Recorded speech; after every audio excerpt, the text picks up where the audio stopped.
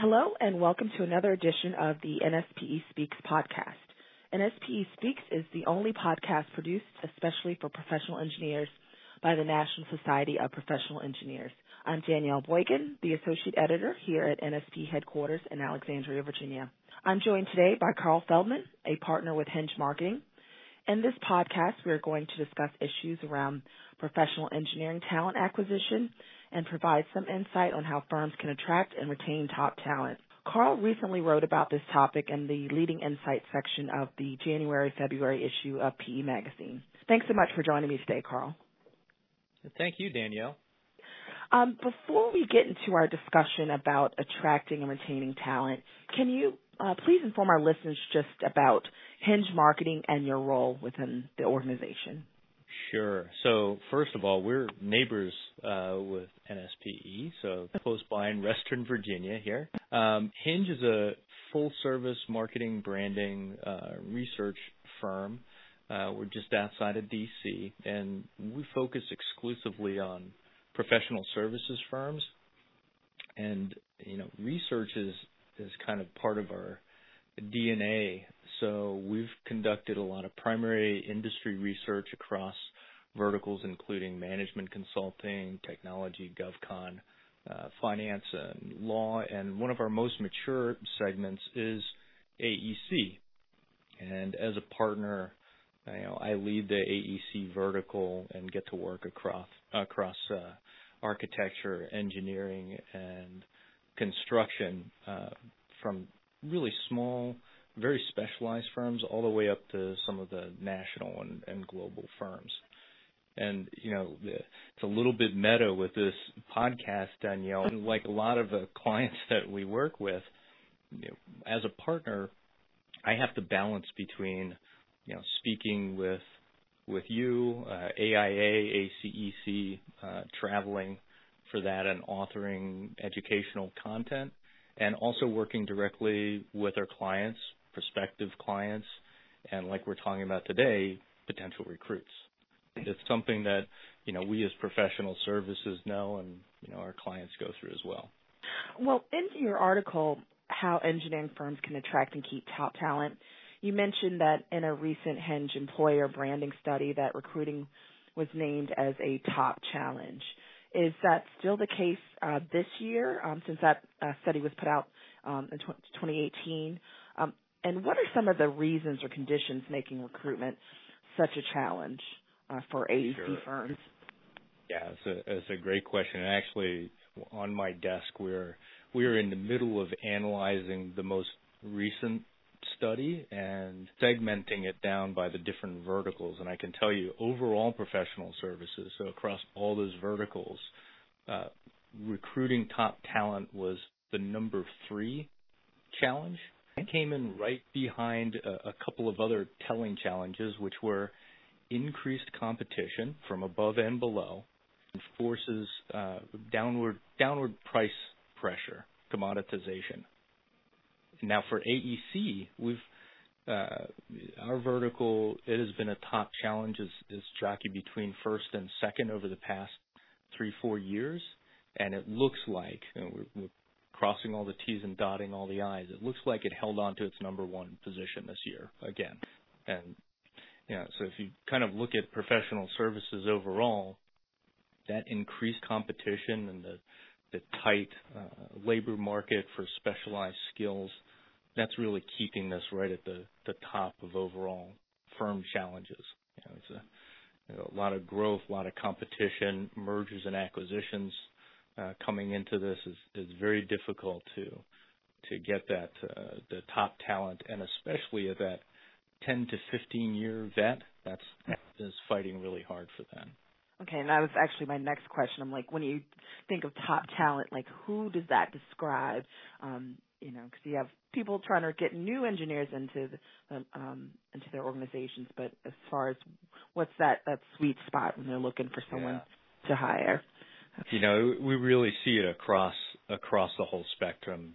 Building in the fresh new talent out of school, looking for the veterans, but that 10 to 15 year, that's really intense, and it goes right along with the tactical need of, we just got all this new business now. We need that leadership layer, the rising stars to really help drive that business and get it through. Now, one of your proposed solutions to the recruitment challenges you mentioned involves branding. And I think when most people generally think of branding, it involves branding to attract customers or clients. Now, how does the branding concept apply when you're recruiting that engineering top talent that you need? So how does that work? Mm-hmm.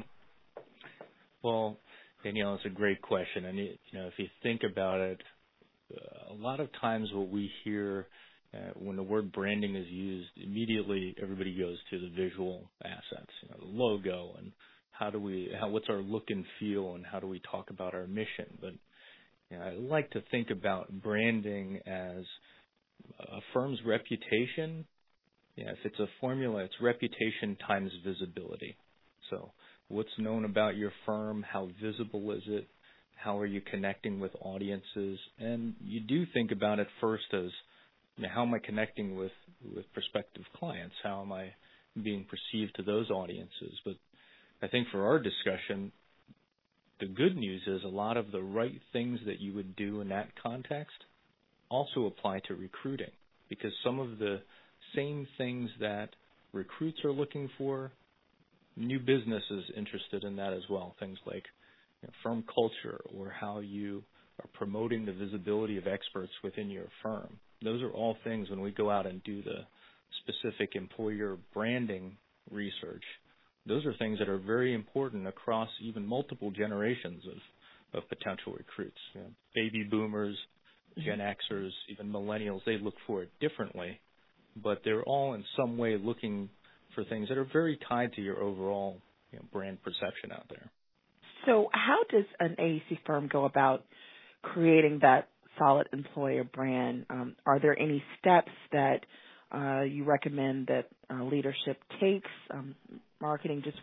So what are some things they should think about when they're working towards that brand? Well, I think one common thread between firms large and small is bandwidth is always at a premium. So understanding kind of what your challenges are, and the audiences that you're speaking to, the specific needs that you need, that you have to fill. I mentioned that 10 to 15 year vet. That, I think overall that's a real hot point, but frankly is very specific to your firm. What kind of expertise are you looking for? What gaps do you need to close? And that question, or some of the hunches of the ideal people, that teams that you need to bring in, I would describe that as knowing your audiences. That's really step one. So understanding, if it's branding for new business, you're understanding the audiences that you're selling to. But for recruits, understanding the types of talent that are going to be the best fit, that are going to help deliver your work in the best way, and that are going to fit with your culture. It's important to understand that both from an internal perspective and external. What are they looking for? What are the crossover, the things that your firm provides? Understanding that is really important. And some of it leadership will inherently know, but being kind of research nerds, we always think, how could you understand this and quantify some of those needs? And if you look inside your firm, if you have enough folks either speaking directly to them or doing some kind of formal survey, especially for recently hired people, that can be a great source of information. So understanding what some of your top talent that you already have, what attracted them to your firm in the first place, if you round out the picture of your audiences. And does that also involve, I guess, because we're also talking about retention, I'm trying to see what's making people stay versus going elsewhere, especially if they're top talent. Absolutely. I think the kind of tying along with that, if you think about the visibility, how visible are those things once you understand what's important to the potential recruit audience? how visible is that in your regular efforts? If bandwidth is a concern, like it always is, what things are you already doing to promote your brand that you can add a layer of, kind of showing under the hood? This is how we operate. This is how our mentoring works. Giving a little glimpse into your culture, your firm's culture, and what it might be like to work at your firm. Those perspectives can usually be added into things you might already be doing. Are there any steps or any things that the firm should do when they're ready, I guess, to launch or promote their brand, or is it something you do little by little? Just how does that work once you're really thinking about that? Okay, so you know who you're looking for. You've got the message. When you're ready to go out, I think it's important to have the hands-on tools. So whether that's leave behind material or material for events, that's important. But I think one of the biggest assets today is your website and what you might be communicating online and other platforms like LinkedIn. Those are really important and highly visible places that you can promote some of that content when you're talking about your culture, sharing how some of your experts work. That's a highly visible tool that you can use to get that message out. And I know that Hinge, you provide a lot of resources. So are there any metrics or benchmarking tools and resources that you recommend that firms use to ensure that the branding is actually working and producing the desired results they want? Sure. I think absolutely feel free to check out Hinge. Hinge publishes a lot of free benchmarking research, and that's a great place to start. Really, I would recommend looking at that as its context. It's what other firms might be doing, and you can kind of benchmark against similar firms. We segment quite a bit, but really, like you were mentioning, Danielle, the specific metrics that you can track for your efforts, I would pay attention to things like engagement, both on website, LinkedIn. What engagement are you getting on recruiting messages, on employee engagement and advocacy? Are your current team members sharing information? Are they sharing their experience? Engagement can be a powerful metric, and there's a lot of different ways to measure that. The other thing that you look for is from recruits that are coming in, how did they find your firm? It's interesting and connected with some of the industry research we do around what the firms that are growing fastest and having good profitability, what are they doing different than other firms?